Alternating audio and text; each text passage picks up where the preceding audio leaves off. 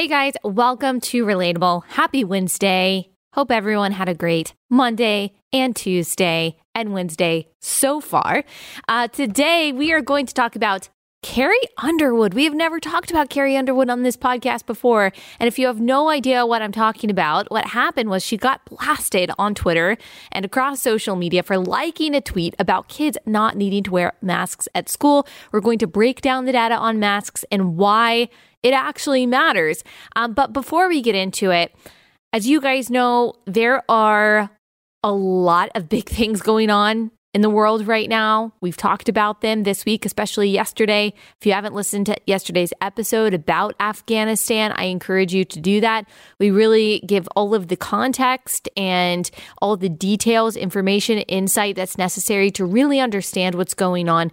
Tomorrow, I'm going to be talking big picture about what's going on in the world, what's going on in Afghanistan, taking a theological view of all of that and what we can learn from this. That is going to be a really important episode. The big thing that is weighing on me and on the hearts of Christians everywhere is the persecution being suffered by Christians in Afghanistan right now. They are no strangers to persecution, of course, as many of us are in the United States, but this may be more intense persecution than many Afghan Christians have seen in a very long time, maybe even in their lifetime. So tomorrow we are going to talk about this, like I said, from a spiritual perspective, most importantly, but also practically and politically, how we can help, what this all means. And I understand this is the big thing that is weighing on your heart and your mind right now. Today, though, we're going to take a break from talking about some of that. We're going to talk about something that is objectively less important, but it's still important. And I mean, how needed, though, is it to get perspective on things when we see the suffering of people around the world? It makes the political problems that we have in America seem so small. And yet they are problems that exist. And because they exist, they do matter to an extent because they affect people. We're talking about policies that actually have an impact on people's lives. And so that's why we're talking about mask mandates in schools and if they're really necessary. And while we know this is extremely small potatoes compared to so much of what's going on in the world, I still think that it's worth talking about because the truth matters. 2 + 2 = 4 may seem like an inconsequential equation compared to more complicated mathematical formulas that are used to build rockets or create life-saving medical treatments, but it's foundational. Without it, none of the other formulas would make sense or even be possible. And in the same way, saying what is true about seemingly little things is necessary to knowing and saying what is true about the much bigger things. And the truth is always worth saying, especially in my opinion, when it comes to questioning what the state sanctions in the name of safety, especially when it comes to rules that are ostensibly implemented for our good, but aren't well explained at all and aren't, as we will talk about, really backed by a whole lot of data. I mean, especially when all of this stuff affects our kids. And that is why we are going to talk about these mask mandates in schools and break all the data down. And it starts with this fateful like of a tweet by singer Carrie Underwood. So Carrie Underwood, she liked the tweet by Matt Walsh, whom we had on, I believe it was last week. So go listen to that episode if you haven't already or watch it on YouTube. She liked a tweet that was a video of Matt Walsh speaking at a school board meeting about kids wearing masks. It's a great video. You should go watch it. He points out that none of the people demanding that children wear masks in schools are actually explaining why, factually, scientifically, they should do so. He makes what's considered probably a pretty scandalous and maybe offensive argument that really the masks are more a security blanket for the adults rather than for actual safety measures for the kids. And like I said, we're going to look at that argument. We're going to look at some of the facts from around the world that I believe prove that we do not need mask mandates, especially for kids. Now, I know that some of you out there who may adamantly disagree with me may already be really uncomfortable with me saying that. But let's hold on to your britches, make it through the episode. And then if you still disagree with me or you disagree with my interpretation of the data, I would be happy to hear from you and happy to talk to you about that. But first, I want to talk about how things devolved on Twitter because of this, because it was truly absurd. And I've got some nuggets in here about other cultural things that I think that we should be analyzing and taking from this. So someone by the name of Keith Edwards, who, of course, works or has worked for the Lincoln Project and multiple Democrat campaigns, according to his Twitter bio, he posted a screenshot that showed Carrie Underwood's like of that tweet, and his commentary was not this, ... Well, eventually, a bunch of blue check marks and other random Twitter users heard about it and started tweeting about it, and pretty soon there were a whole bunch of people saying how sad they were, how disappointed they were in Carrie Underwood, that they were going to unfollow Carrie Underwood, not going to play her music anymore. And then get this. This was so crazy for me to watch. They were calling Carrie Underwood because she liked a tweet about not forcing kids to wear masks in schools. They called her an anti-vaxxer. So nowhere did she or even Matt Walsh say anything about vaccines. The video was not about vaccines. It wasn't even about masks in general. It was specifically about forcing kids to wear masks in schools. And yet, if you go look at the replies to the tweets on her page, if you go look at some of what some of the blue check marks are saying about this, they're calling her an anti-vaxxer. And so this is such a great lesson that all of us need to learn. Are you ready for this lesson? Because I really think that it's crucial for us to know. The rage mob does not care about the truth. They don't care about the truth. They're not thinking rationally. Like, they don't care about how nuanced your take is. It doesn't matter how kind you are, how sweet you are, what your tone is when you're saying what you're saying, or even really the content of what you say or how logical and sound your arguments are. Like, if they don't like what you say, they will accuse you of being guilty of the worst possible thing that they can think of, and it will not matter how you defend yourself. It will not matter the facts of what actually you did or what you said.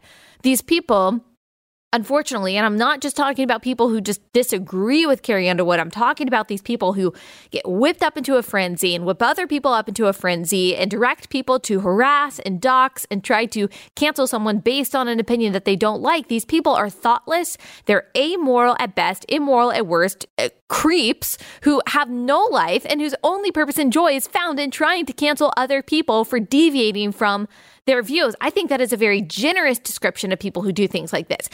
They don't see it that way, though. They see it as holding bigots and science deniers accountable. But of course, that's not true. They're overly sensitive, intolerant, fascist bullies who cannot tolerate a difference of opinion. And again, I'm not talking about, even the person who originally tweeted the screenshot or everyone who expressed disagreement with her, whatever. That is totally fine. I'm talking about the people who are calling her an anti-vaxxer and tagging the NFL because she sings their theme song. So I don't know what they want the NFL to do, denounce her. So they're really trying to get people to harass her and make her regret what she did. It's such a totalitarian and evil and corrupt tendency that people have in these kinds of situations. And Twitter, of course, makes it trend, which just incites more people. Twitter loves to do this. It started out as a few totally random people talking about it, and then it turns into a Twitter moment.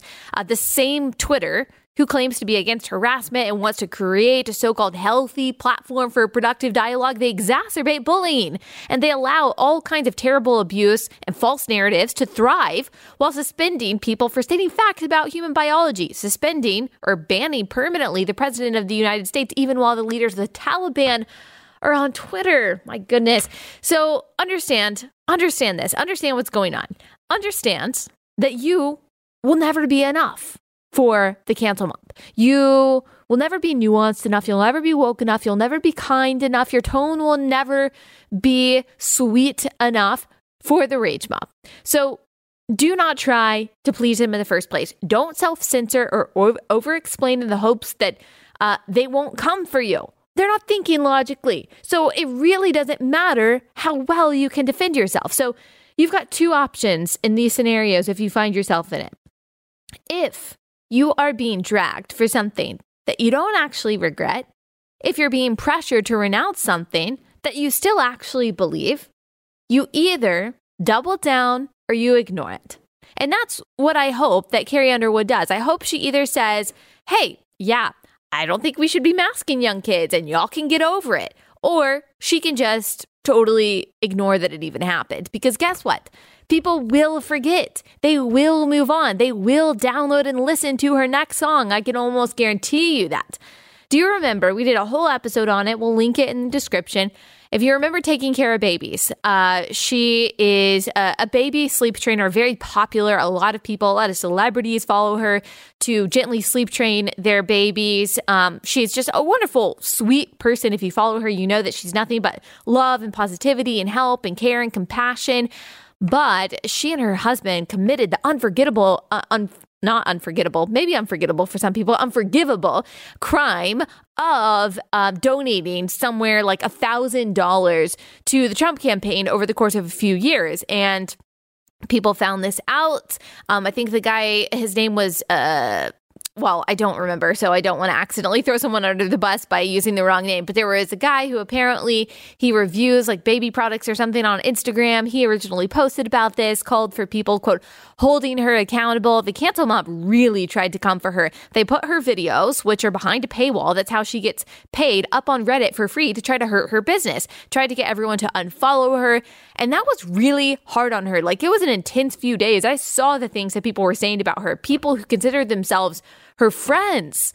And what we did in that is that I reached out to her and I encouraged a bunch of you to reach out to her. And I know for a fact that she not only appreciated that, but that actually gave her so much encouragement and buoyed her that she was able to, by the grace of God, not just because of the encouragement that she got from us, she was able to handle this with a whole lot of kindness and a whole lot of confidence. She did not apologize. She made a statement and she just kept doing great work, helping families and their babies get better sleep. And now it's fine. So she was a wonderful example. And as I say, when we see something like this happening, we have to share arrows with the people who are getting unfairly attacked. I'm not talking about people who are suffering consequences for, actual sinful actions, for immoral actions. Like, I'm not talking about coming to the defense of some, monster like Harvey Weinstein. Like, that person needs to be canceled because what they did was criminal. It was objectively wrong. Donating to a campaign of the sitting president is not. Like, you might not like it, but it's not morally wrong. And so I think it was really good that we came to her defense. Treat those people that are in the line of fire for whatever thing as you would want to be treated. You would want people to come to your defense. You would want people to share arrows. You would want to stick up for her. And this community, specifically the relatable community, did. And I know for a fact that it gave her a lot of encouragement and that she was able to stand strong. And she did. And things are okay. Like, she's still doing such a good job and serving so many families. Now, there's another story. There was another baby products company. This happened around the same time. This was after the George Floyd incident last summer. Like, people were social justice warriors were so excited to try to guilt and to cancel. Specifically, it seemed like white female social media influencers for not being sensitive enough, for not being enough of an activist, for not doing and saying all the right things. And so you saw a lot of these different kinds of scenarios, and a lot of people, there were a variety of reactions to this. And so Solly Baby is a company that makes baby wearing wraps, and they made one wrap that they were going to get patented. Great. Except apparently this is off limits because baby wearing was, according to the people who came for the founder of this company, started by African women and women in other cultures. And I guess they claim was only learned by white women, which I don't even know if that's actually true. If you go back hundreds of years and you look at all the different kinds of cultures that baby wore, I'm sure there were all different kinds of people with all different kinds of melanin counts in their skin that have used fabric to carry their babies. But apparently, because this was a white woman who started Solly Baby, it was wrong of her to try to patent this particular wrap. So, and this woman, she created this particular wrap and the particular fabric. And so she wanted to patent that. But again, the social justice anti-racist so-called rage mob came, lambasted her, and she ended up posting multiple apologies, because the first one wasn't good enough. The comment section was filled with people telling her how her apology was bad, how it centered, her white woman feelings, and how she needed to do more and say more and do something differently. And so she did. She bent over backwards to please the people who were after her. And I'm sure she was sincere. Like, I don't think that she is I'm not trying to throw her under the bus from this direction either. I'm just saying that her probably very sincere efforts did not matter. And you could tell that this really took a big emotional toll on her. And maybe everything is fine now. I hope her business is doing well. But the latter situation was drawn out and caused a lot more pain because of the assumption that I guess she had that social media bullies can actually be appeased, that they can be satisfied by anything other than total and complete self-loathing and groveling and capitulation. I think, honestly, they probably only would have been satisfied if she had just shut down her business altogether and decided she wasn't going to make baby wraps anymore. And then even that probably wouldn't have been sufficient. So learn a lesson from all of this. Apologize when you know that you have sinned, when you know that you are legitimately in the wrong, but do not do it for the mob, no matter what. Even if you are legitimately in the wrong, do it to obey God. But do not apologize. Do not acquiesce. Don't give in a single centimeter.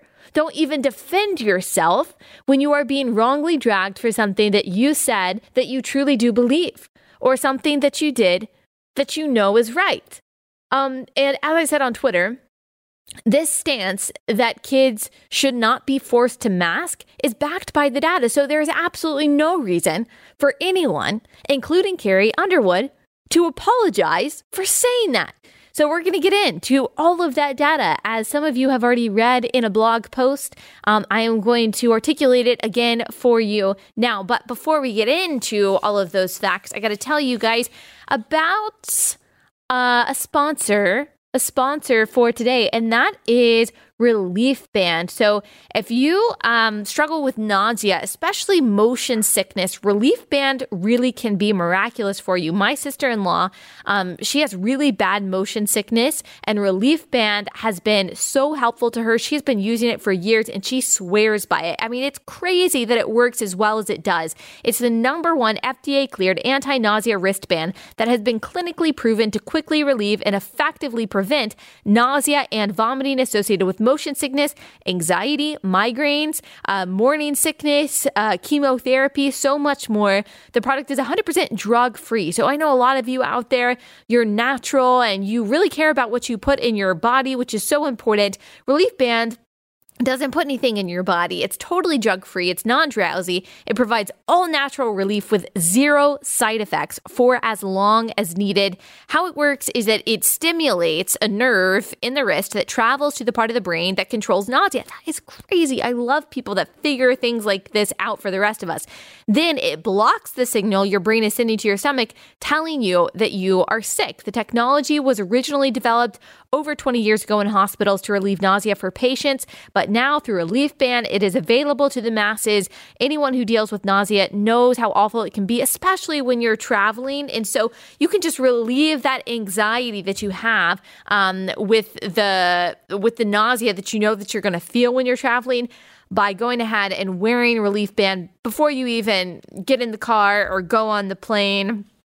If you are getting ready to, take a road trip or you're taking a cruise or something like that, then this is something that you absolutely need. Go to reliefband.com. Use promo code Allie, ALLIE. That's reliefband.com.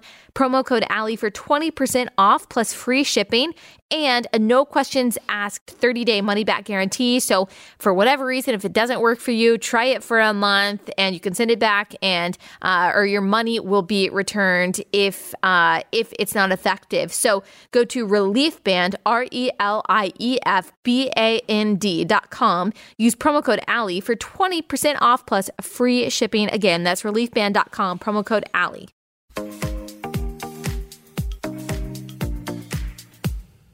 All right. So like I said, I already wrote a post about this. It's been out for about a week now. A ton of you guys have been sharing it. Thank you for that. It's been helpful because I've been asked by so many people who want to talk to your school boards. Hey, what do I say? Like, how do I try to convince people that it's not scientific to force kids to wear masks in schools? And so I decided, it took me a few days to compile all the studies from peer-reviewed scientific journals, data from the New York Times and Our World and Statistics. And by the way, there are a lot of other people that I drew from and that I credit in this post who have been working on this for a long time. I'm certainly not the first person or the only person to compile these kinds of things. I will include a link to that post in the description of today's episode. So if you're wondering, what are the citations? Can I read these? Can I look at the data myself? Yes, you absolutely can. I have cited everything in my post. I posted this on Twitter, and of course you had crazy people saying, "Oh, you're just citing yourself. You're citing yourself. This doesn't count." No, I'm not citing myself. I just happened to compile all this data cited from these peer-reviewed studies and from these medical journals. I just happened to compile it on my own website. So I'm going to read you some of this data now. So if it weren't for Governor Abbott banning mask mandates in Texas and Ron DeSantis doing the same thing in Florida as well. But if Governor Abbott hadn't done that in Texas, Dallas County would have required children as young as 2 years old. 2 years old, guys, that's a baby. That is a baby. They would have been required to wear masks in commercial entities. And that's not just true in Dallas. That's true in many places in the United States and on commercial flights. That's why it's so important, by the way, for these red governors and red lawmakers to stand up and say, no, you're not going to do this because it violates individual liberty, but also because it's scientifically absurd. From everything that I have read from the world's leading researchers, the science shows, here's my summary, the science shows that there are certain situations in which certain masks worn a certain way by certain people may be effective at preventing the spread of COVID. But even that is debatable.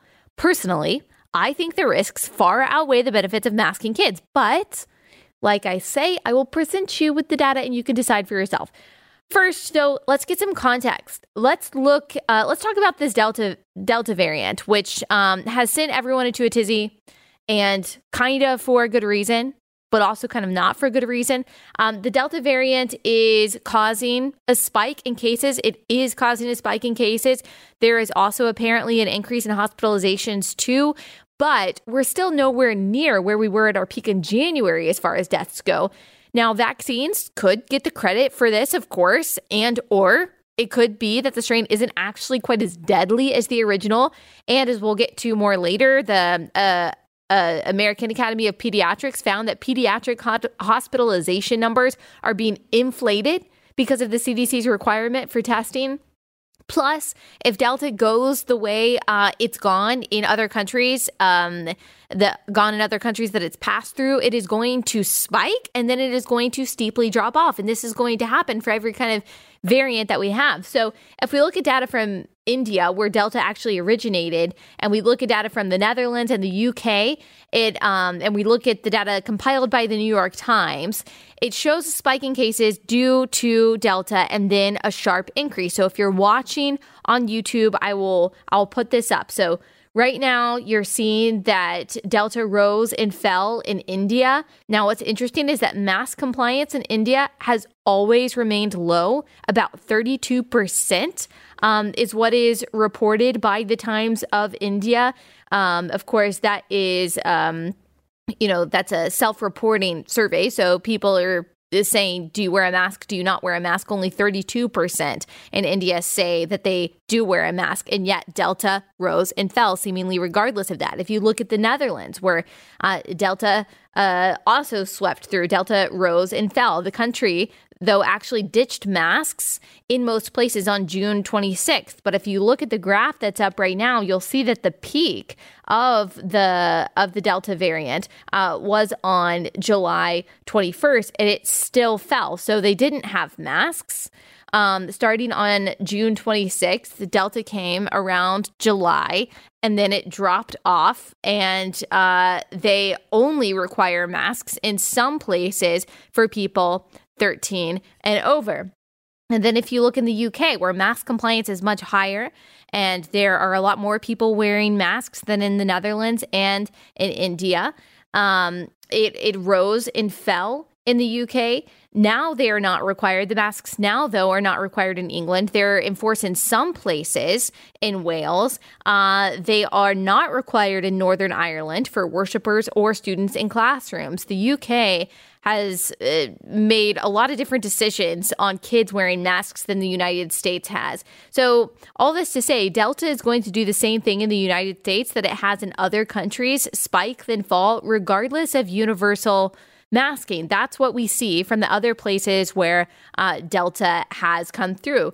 We just really don't have a lot of evidence of mask mandates staving off the virus. In late October 2020, 93 of adults in the United States reported that they sometimes, often, or always wear masks when they leave their home.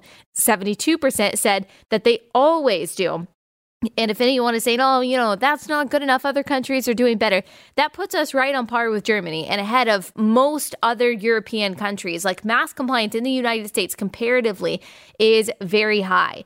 And yet the data from the New York Times shows that the end of October marks the beginning of the biggest spike in COVID cases.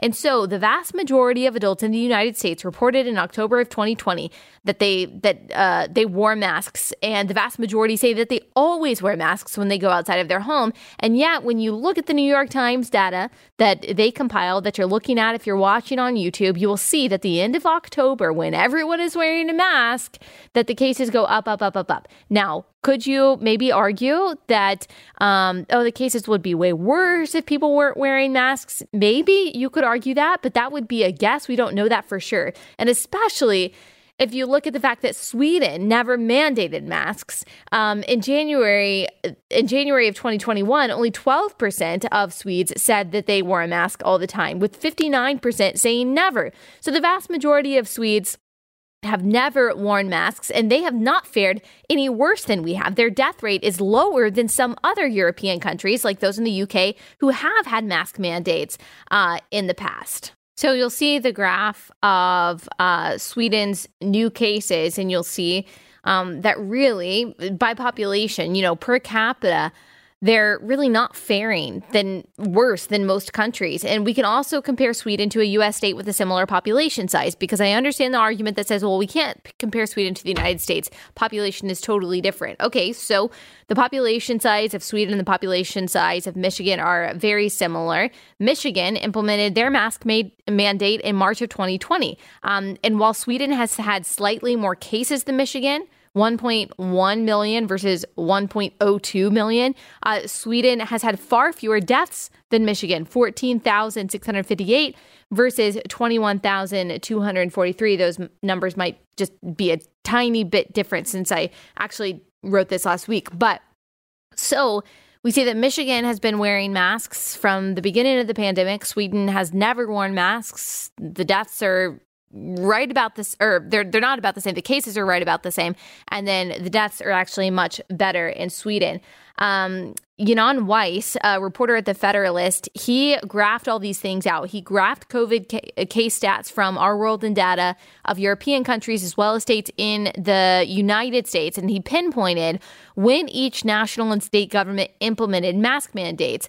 And what he found was that mask mandates seem to have no effect on the spread of the virus. You can go to that article. It's linked in my article, and I'll give you one example right now. And that example would be Israel. So Israel reinstated its mask mandate on June 25th. Israel has had a very unprecedented rollout of the vaccine. They've got vaccine passports. They've been very restrictive on this kind of thing. And they are also seeing a spike right now from the Delta variant. And so they decided on June 25th that they were going to reinstate the mask mandate. And so you can see that right now on YouTube.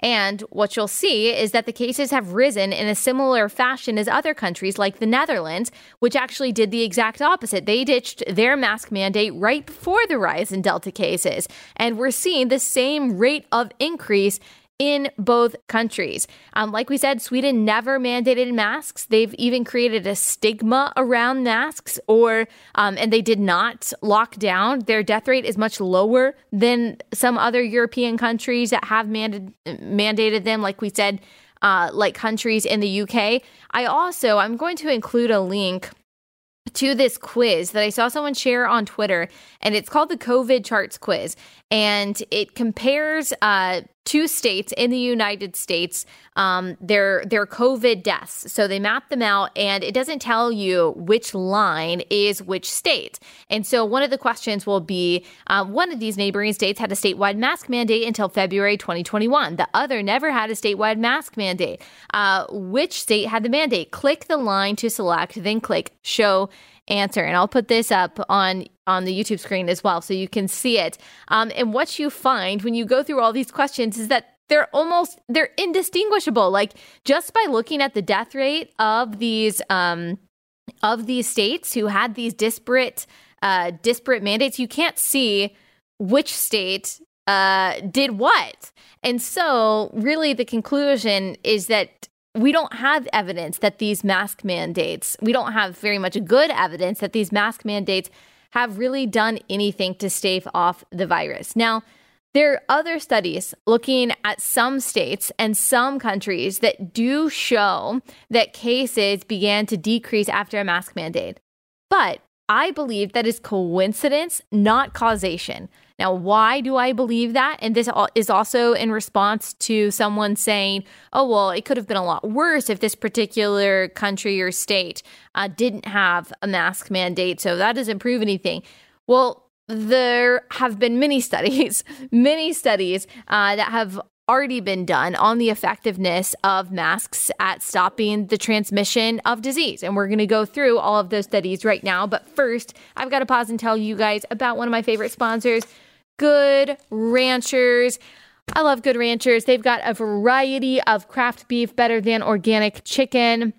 Their beef is really good. We like meat in our family. We eat meat every night, either beef or chicken, sometimes turkey, but really we're more beef and chicken people. And I like knowing that I have high quality meat that's coming from American farms, because 80% of the craft beef that you see in grocery stores is actually imported from overseas. And why would we waste our time? Why would we waste our money supporting farmers that are not in the U.S. when we can support our fellow citizens? Good Ranchers does that. They have traveled the U.S. meeting with all the farmers that they work with to ensure the product that they are sending to your table is the very best. All their product is individually wrapped. It's vacuum sealed. It's ready to grill. Shows up at your door in less than 5 to 7 days after you order.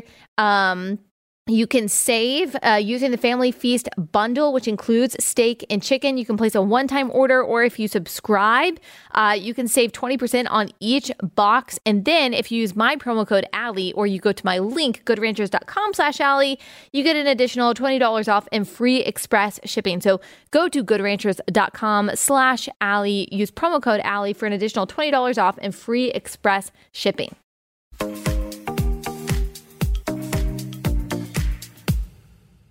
So the reason why mask mandates aren't proven to do much is because masks aren't really proven to do much. I know that's scandalous to say. So like I said, several studies demonstrate this. The Center for Evidence-Based Medicine at Oxford University points out that research on the efficacy of masks to prevent the spread of COVID is weak. Quote, in 2010, at the end of the last influenza pandemic, there were 6 published randomized controlled trials with 4,147 participants focusing on the benefits of different types of masks. 2 were done in healthcare workers and 4 foreign family or student clusters. The face mask trials for influenza-like illness, ILI, reported poor compliance, rarely reported harms, and revealed the pressing need for future trials. So basically, they're kind of saying it's inconclusive, but here's what they found. Despite the clear requirement to carry out further large pragmatic trials a decade later, only 6 had been published, 5 in healthcare workers and 1 in pilgrims. This recent crop of trials added 9,112 participants to the total randomized denominator of 13,259 and showed that masks alone have no significant effect in interrupting the spread of influenza-like illness or influenza in the general population, nor in healthcare workers. And so they realized, okay, we need more trials after they did the first trials back in 2010. So they did more trials, adding more people. And what they found is that masks alone have no significant effect whatsoever in interrupting the spread of these kinds of illnesses.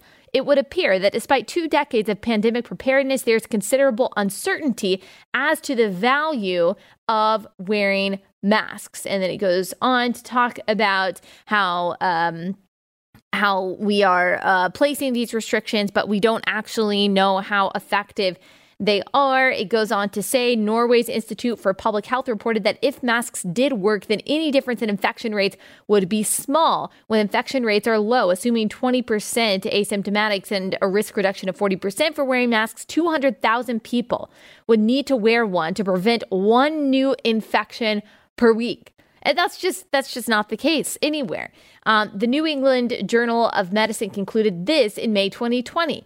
We know that wearing a mask outside healthcare facilities offers little, if any, protection from infection. Public health authorities define a significant exposure to COVID-19 as face-to-face contact within 6 feet with a patient with symptomatic COVID-19 that is sustained for at least a few minutes. The chance of catching COVID-19 from a passing interaction in a public space is therefore minimal. In many cases, the desire for widespread masking is a reflexive reaction to anxiety over the pandemic. Now, you might say, okay, that was in 2020. We've learned more. What do we learn? Can you tell me? The CDC hasn't articulated how the science is different from what the New England Journal of Medicine concluded in May of 2020. Like, it is still nearly impossible to get COVID from randomly passing someone. And so the people who are wearing their masks on the beach or outside, it just doesn't follow the science. Like the New England Journal of Medicine said, the science is still the same. The desire for widespread masking is a reflexive reaction to anxiety over the pandemic.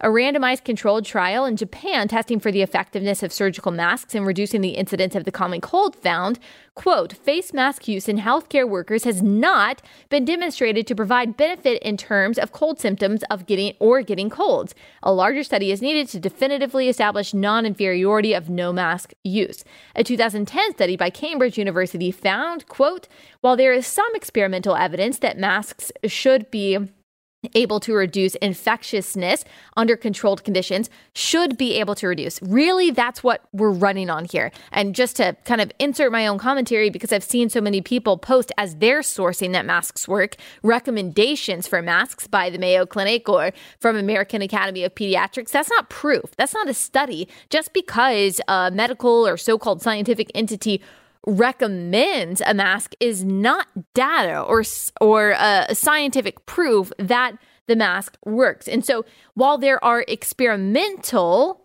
evidence, is some experimental evidence, Cambridge University says, that masks should be able to reduce infectiousness under controlled conditions.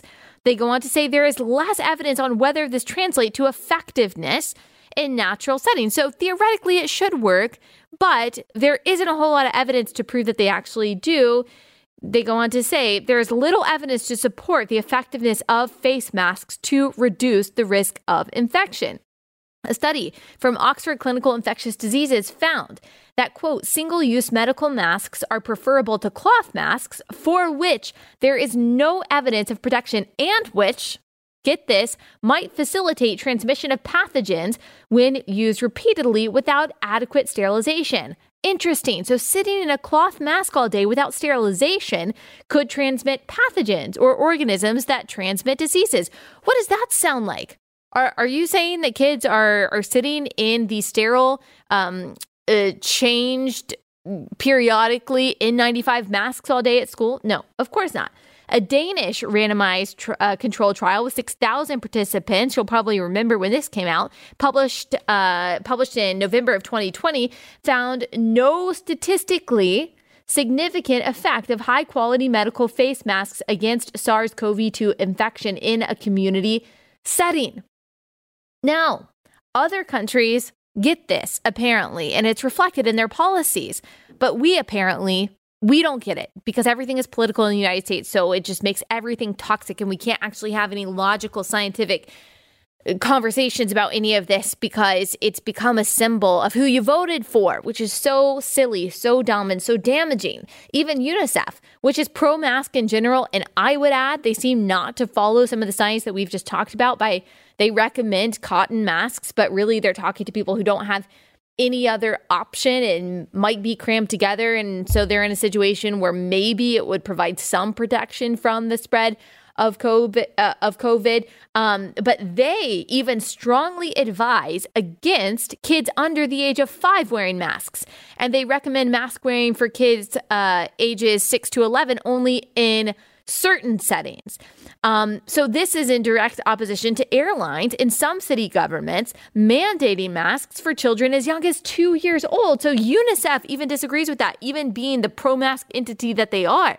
The UK, as we noted before, removed face mask requirements for students in May. Education Secretary Gavin Williamson said this: removing face masks will hugely improve interactions between teachers and students, while all other school safety measures will remain in place to help keep the virus out of classrooms.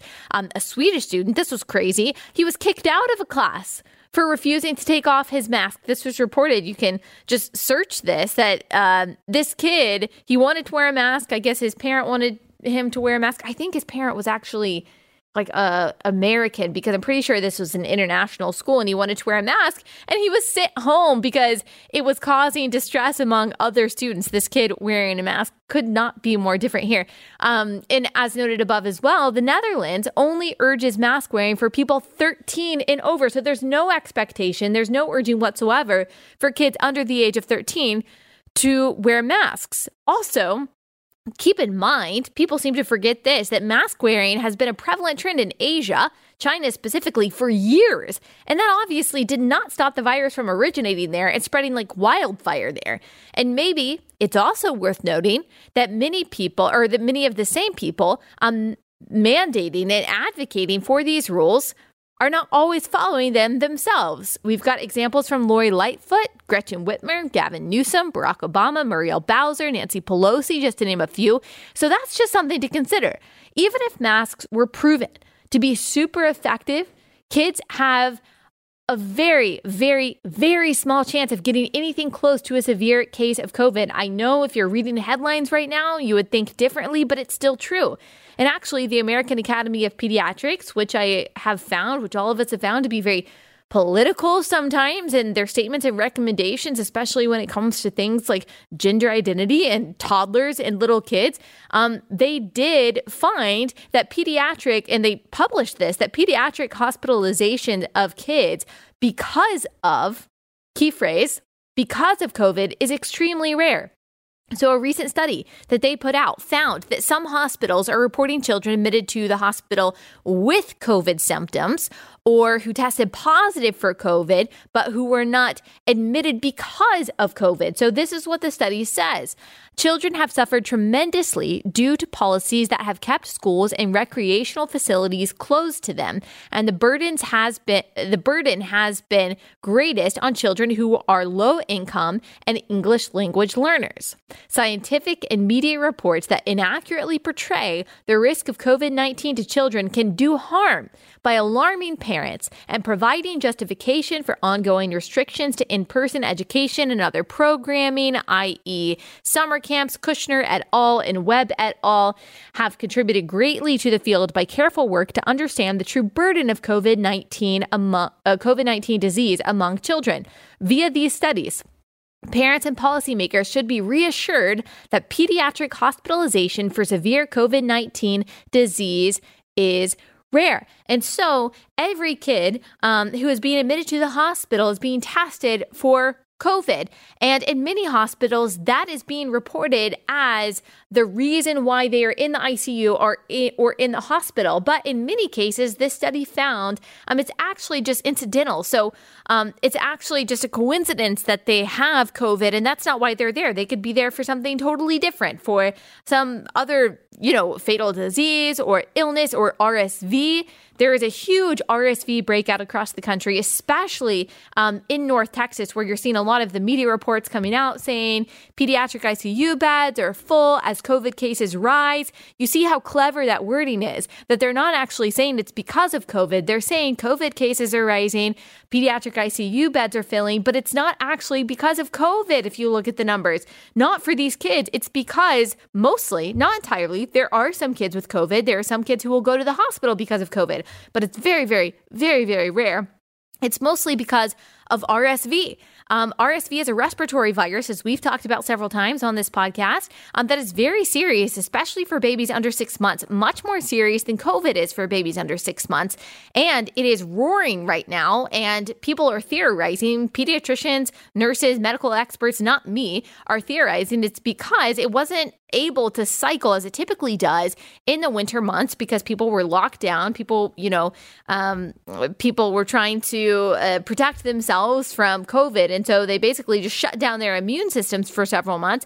And now it's coming back with a vengeance, and people's immune systems just are not prepared to be able to handle it how they typically are. And so you've got a lot of pediatric cases of RSV, maybe worse than in several years, and a lot of kids going to the hospital for it, but the media don't really care because it's not COVID, which is crazy. As we talk about so many times, there are so many different things, so many different threats that can kill you, so many different kinds of harm that our compassion should cover, that also demands our attention. But again, because things are so politicized in the United States, we're not even able to acknowledge that. There's also hand, foot, and mouth disease, which is it doesn't put kids in the ICU, but that very seriously is going around right now because, again, people are out and about, they're congregating, kids are going back to daycare, going back to Sunday school, going back to school, in some areas for the first time. And so there are a lot of things that are putting people in the hospital that aren't actually COVID.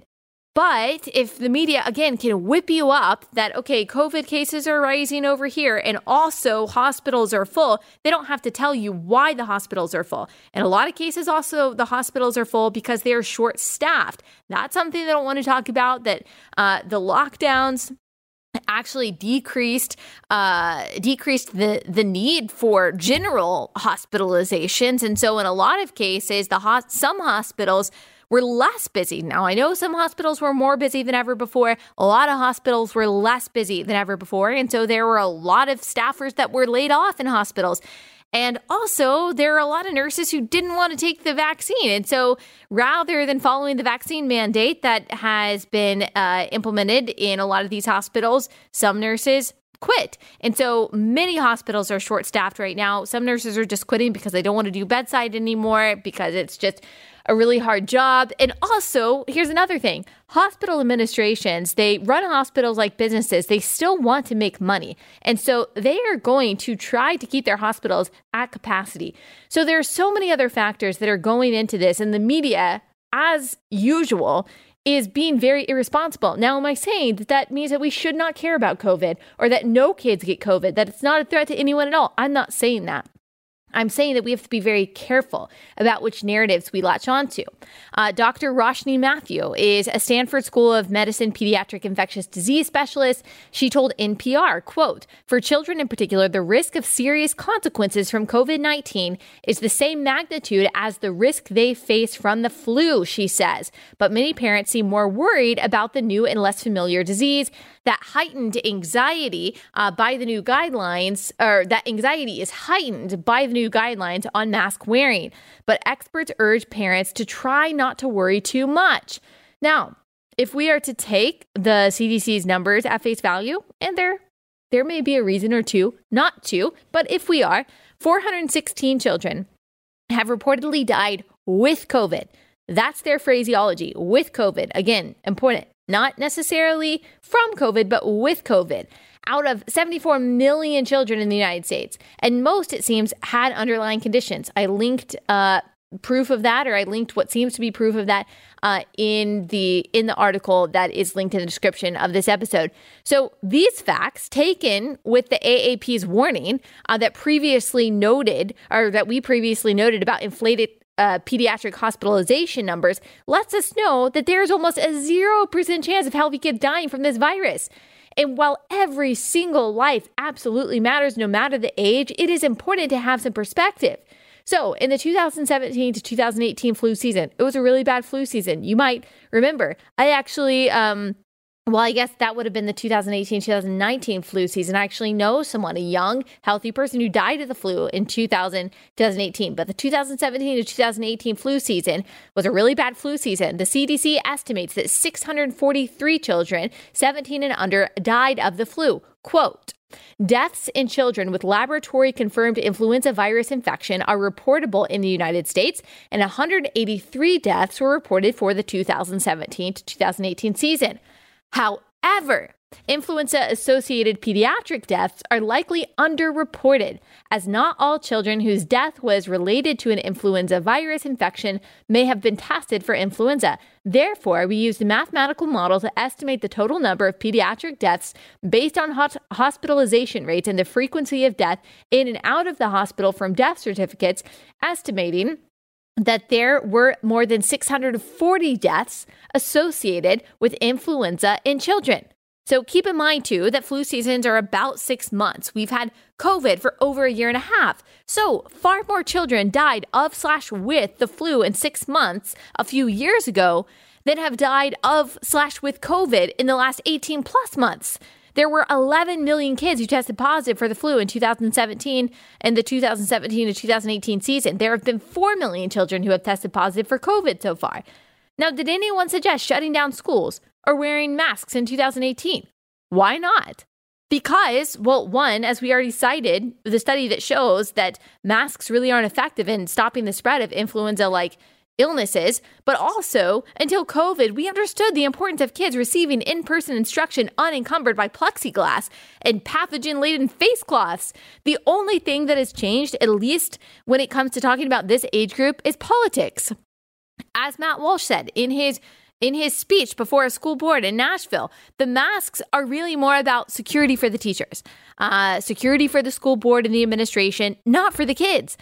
Because even if kids do get it, they are very unlikely to pass to teachers who, by the way, can get vaccinated if they want to. And if they're not vaccinated, they've probably already calculated the risk and are okay with their chances of surviving COVID.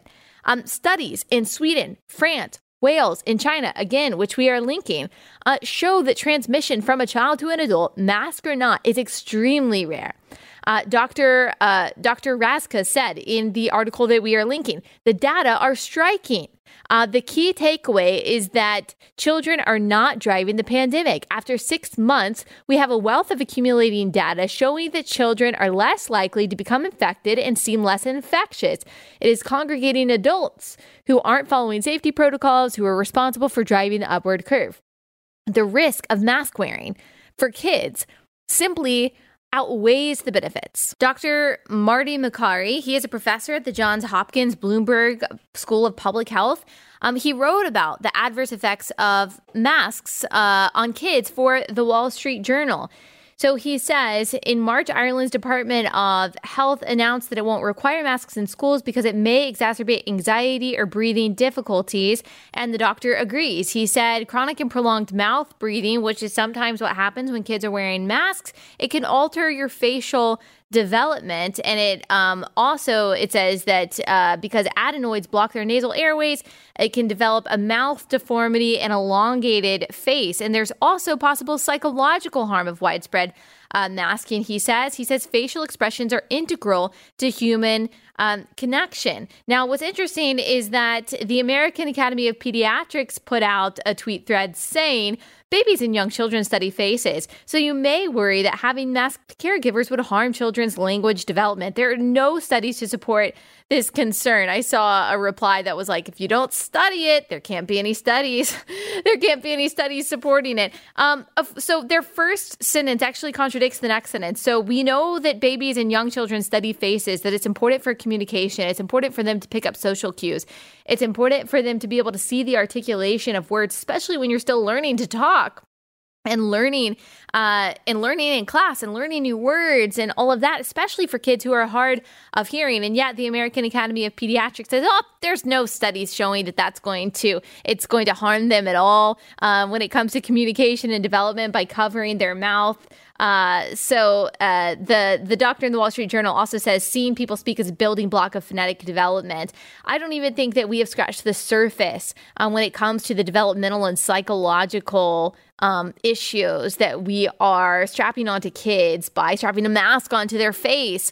And so all of this has to be considered. We can't just say, okay, well, we're going to believe whatever this bureaucratic body. We actually have to look at the scientific studies that have already been done for more than a decade when it comes to this particular subject. And there just really isn't data supporting that young kids need to be mandated wearing masks. Now, I think that there's not a whole lot of data supporting that people in general need to be mandated wearing masks. But again, I'm more concerned with the kids and their ability to be able to learn well and function well and communicate well. That's going to have long-lasting repercussions. All right, one more sponsor for today. This is a new sponsor that I'm super excited about, and it is called Prayer Bowls. And if you're watching on YouTube, you will see me holding up this awesome wooden bowl.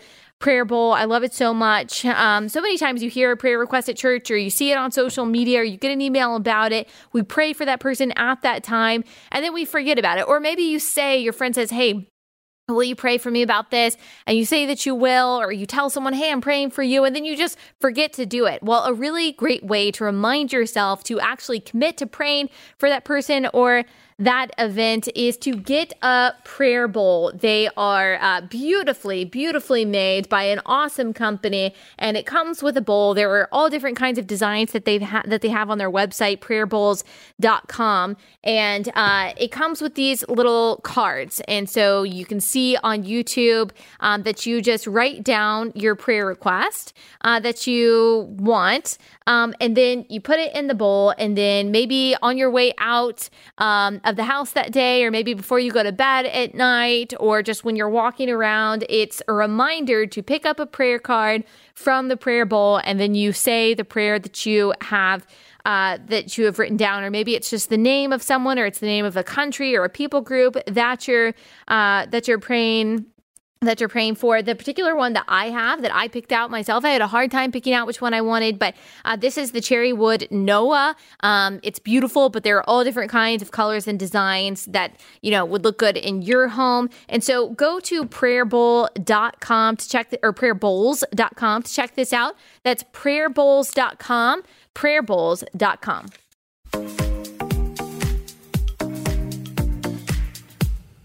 So to summarize all of this, kids are at an extremely low risk of severe COVID illness. They are not driving the spread of COVID to adults. Plus, everyone 12 and over has had the opportunity to get vaccinated. If the vaccines work, then everyone who has taken it is protected. And everyone who has not chosen to take the vaccine has already accepted whatever risks that choice may or may not pose. There is therefore no reason to treat kids as if they are a threat to public health. Furthermore, there's no solid evidence to prove that masking kids is an effective strategy in mitigating COVID. And in fact, as we have noted today, there's plenty of evidence to the contrary. Parents can protect their kids as they see fit. As we say many times, the state does not care about your children. They also don't own your children. But kids should not be forced to wear masks. If we are going to #follow the science, that means following the science, even when it contradicts popular narratives. So gather with people who agree with you. Try to get more people in your organization or in your school district to be concerned about this. raise a respectful and factual ruckus about this, come together, craft a message, push back on this where you are, try to influence in a God-glorifying and strong, unapologetic way the spheres in which God has placed you, the spheres that you occupy, and you can do it with a wealth of knowledge and data. So do that and then report back to me. Let me know how it goes. All right. I will see you guys back here tomorrow with a big episode that you will not want to miss.